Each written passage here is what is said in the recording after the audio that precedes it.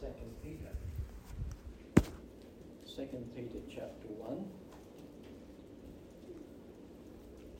And we'll start at verse 13. So if you have a Bible, that's towards the end of the Bible.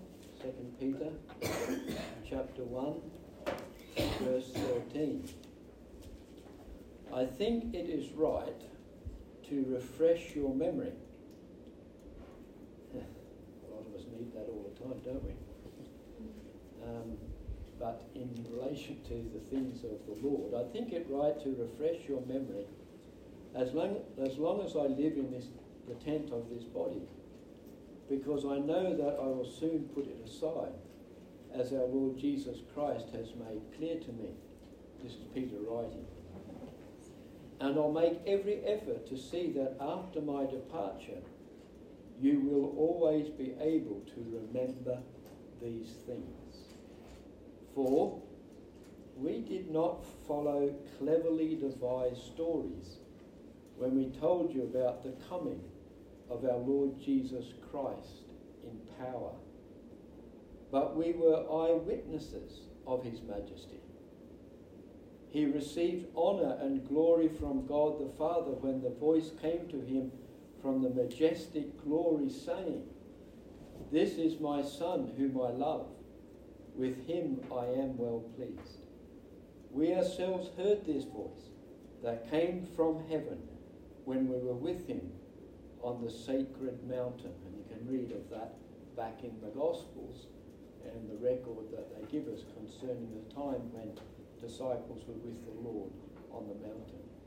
We also have the prophetic message as something completely reliable, and you'll do well to pay attention to it, as to a light shining in a dark place until the day dawns and the morning star rises.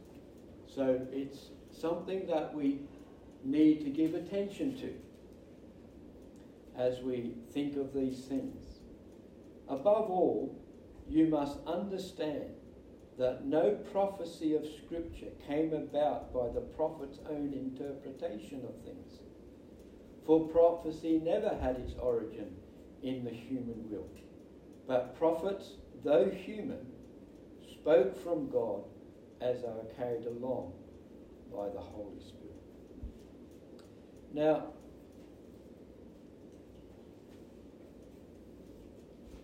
last time I spoke here, we were looking at the coming again of the Lord from Acts chapter 1 and from 2 Thessalonians chapter 2 and from Hebrews 9. Mention is made there of the coming again of Jesus. Hebrews says he will appear again a second time. So he appeared once when he came into this world, born in Bethlehem, raised in Nazareth, ministered in Judea and the surrounds, died on the cross outside Jerusalem. And now Peter is telling us he will appear a second time, not to bear sin, that was his first coming, but to bring salvation to those who are waiting for him. So the question that necessarily asks us, am I waiting for him? Because he will appear a second time, not to bear sin, but to bring salvation to those who are waiting for him. Now Jesus came to Bethlehem. That's outside Jerusalem. All the important people were in Jerusalem. But Bethlehem was about 8 kilometres down the road. Like from, I don't know, here to Terry High Turnoff. Would that be 8 kilometres? About. So down from Jerusalem, there was Bethlehem, about 8 kilometres away. So it wasn't to the rulers that he came. And he came in lowly form, born in Bethlehem, laid in a manger and cared for by Mary and Joseph. The influential, the rich, the people seeking a name for themselves were associated with Jerusalem, but not Bethlehem. And today, people want to associate with the rich, the famous, the political, to further their own agendas. And the gospel is for them, but it is also for the whole world. It's not Amen. just for those of influence and position, but the gospel is a message that is for the whole of the world. The Lord said, "Go into all the world and preach the gospel." All the world. And it has been like that.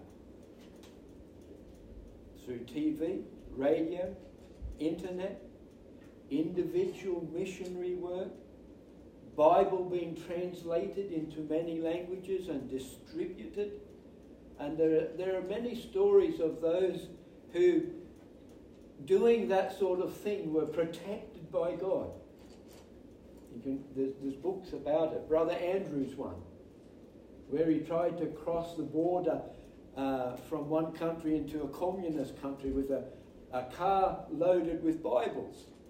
And the people at the checkpoint, for one reason or another, waved him through, not knowing that he had a carload of Bibles to distribute over the border.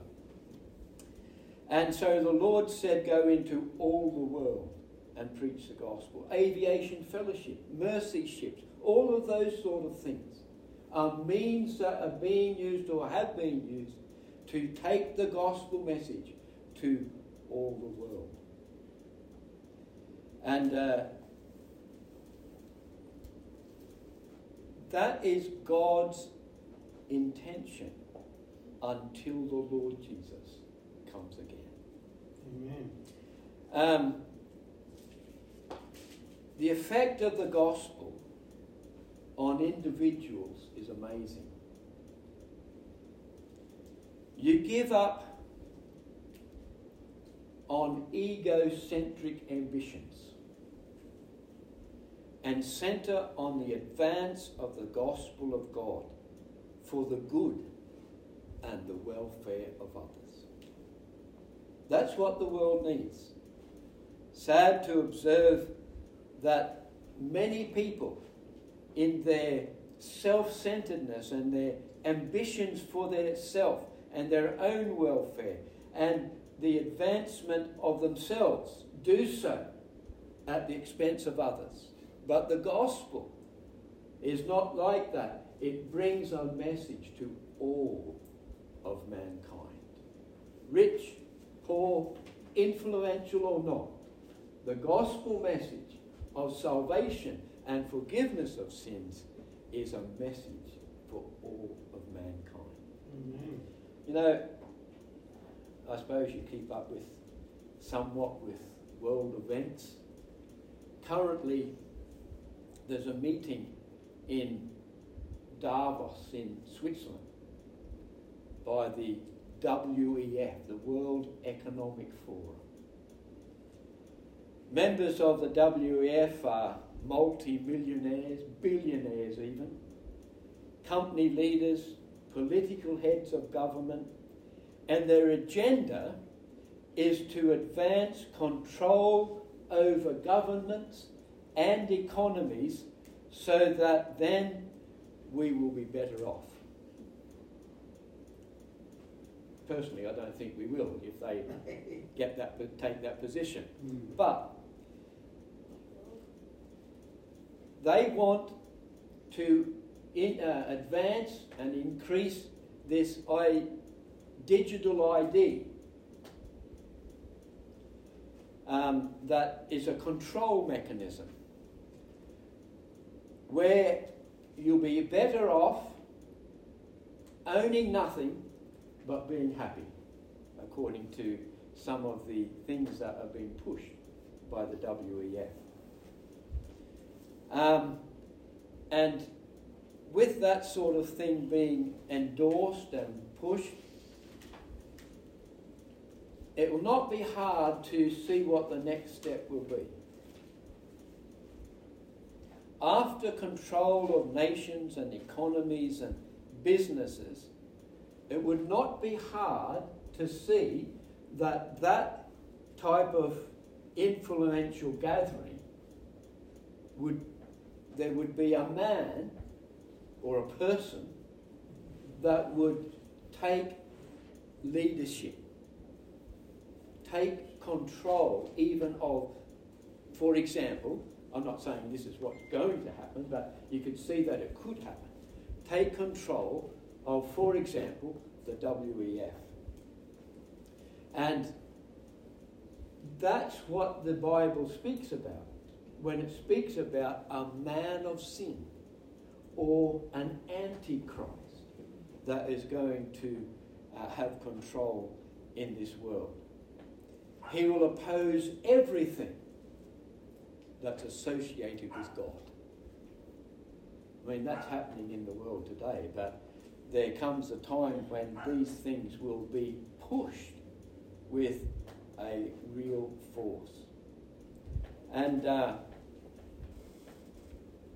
the man of sin or the Antichrist will oppose everything that is of God.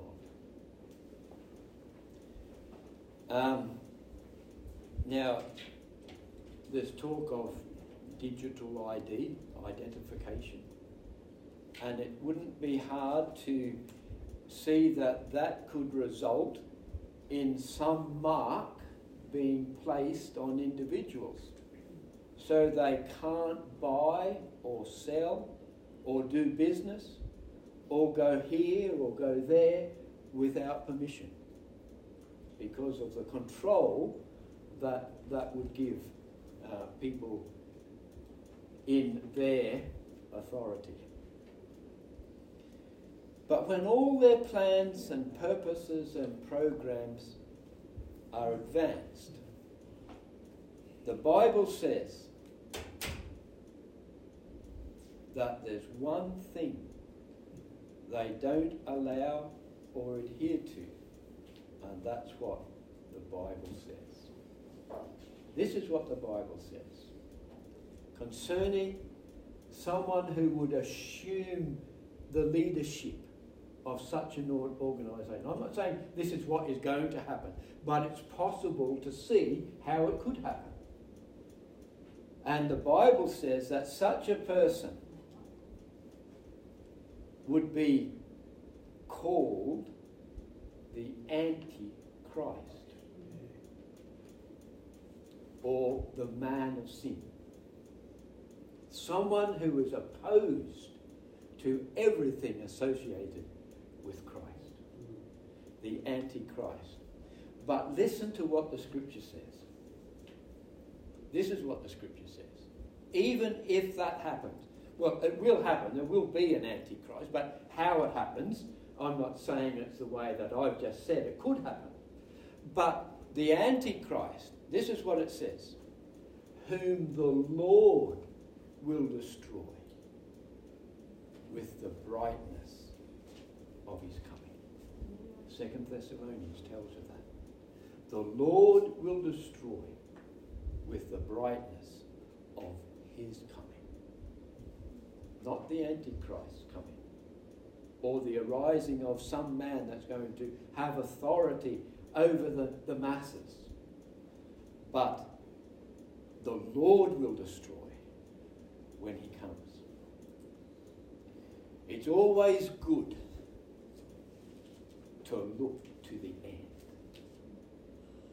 We can get involved in all sorts of things and wonder if ever there's a way out.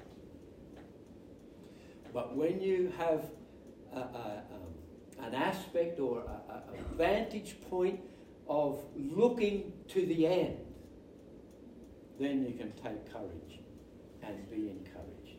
Because 2 Thessalonians tells us that concerning this man of sin that will arise, the Lord will destroy with the brightness of his coming. Let me read,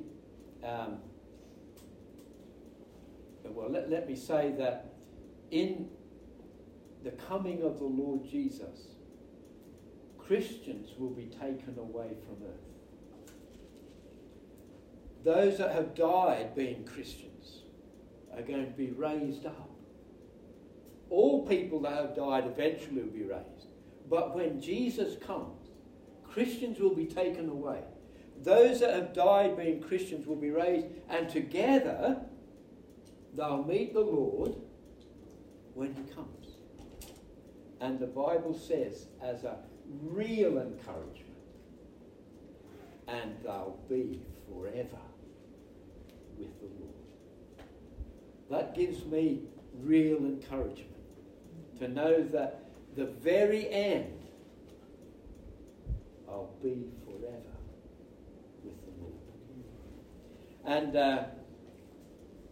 I'll just read a couple of passages, firstly in 2 Thessalonians chapter 2. And it says, concerning the coming of our Lord Jesus Christ and our being gathered to him. So what I've been saying is not just make-believe, it's scriptural. And our being gathered to him, we ask you, brothers and sisters, not to become easily unsettled or alarmed by the teaching allegedly from us, whether by prophecy or by word of mouth or by letter, asserting that the day of the Lord has already come. Even in Paul's day, they were saying that the day of the Lord had already come. And he says, don't let anyone deceive you in any way, for that day will not come until the rebellion occurs and the man of lawlessness is revealed, the man of sin, or the one who assumes leadership over the organizations of men on earth. He will oppose and exalt himself over everything that is called God or is worshipped. So he sets himself up in God's temple, proclaiming himself to be God. Don't you remember when I was with you, I used to tell you these things. And so he speaks about the secret power of lawlessness is already at work. And the one who is holding it back will continue to do so till he is taken out of the way. And then the lawless one will be revealed, whom the Lord Jesus will overthrow with the breath of his mouth and destroy with the splendor of his coming. The lawless one will use all sorts of displays of powers through signs and wonders that serve the lie, and all the ways of wickedness that use that to deceive those who are perishing. They perish because they refused to love the truth and so be saved. And God sends delusion so that they'll believe the lie. But then Paul says, as an encouragement to those to whom he's writing and to us, but we ought always to thank God for you, brothers and sisters, loved by the Lord, because God chose you as firstfruits to be saved through the sanctifying work of the Spirit and through belief in the truth. Belief in the truth is the person of Christ and the scripture that we've been given. He called you to this through our gospel. Now listen. He called you to this through our gospel, Paul says. Why? That you might share in the glory of our Lord Jesus Christ. Not share in the destruction associated with the Antichrist, the man of sin, but to share in the glory of our Lord Jesus Christ. May our Lord Jesus Christ himself and God our Father, who loved us and by his grace gave us eternal encouragement and good hope encourage your hearts and strengthen you in every good deed and word. And so may we be encouraged with that and not look at world events, look at them with an understanding heart and eye, because knowing the end, we won't become perturbed by the things that are leading up to that. They will be severe. They will be very, very demanding in their demands. But the Lord Jesus, when he comes, he will deliver us from wrath that is to come. May God encourage us in that today. Thank you, Father, for the opportunity of opening your word and being instructed. You have words that are timeless, words that are applicable to any generation. And thank you for your encouragements for us today, so that we might have good hope and anticipate a glory that is yet to come, associated with our Lord Jesus Christ. In his name.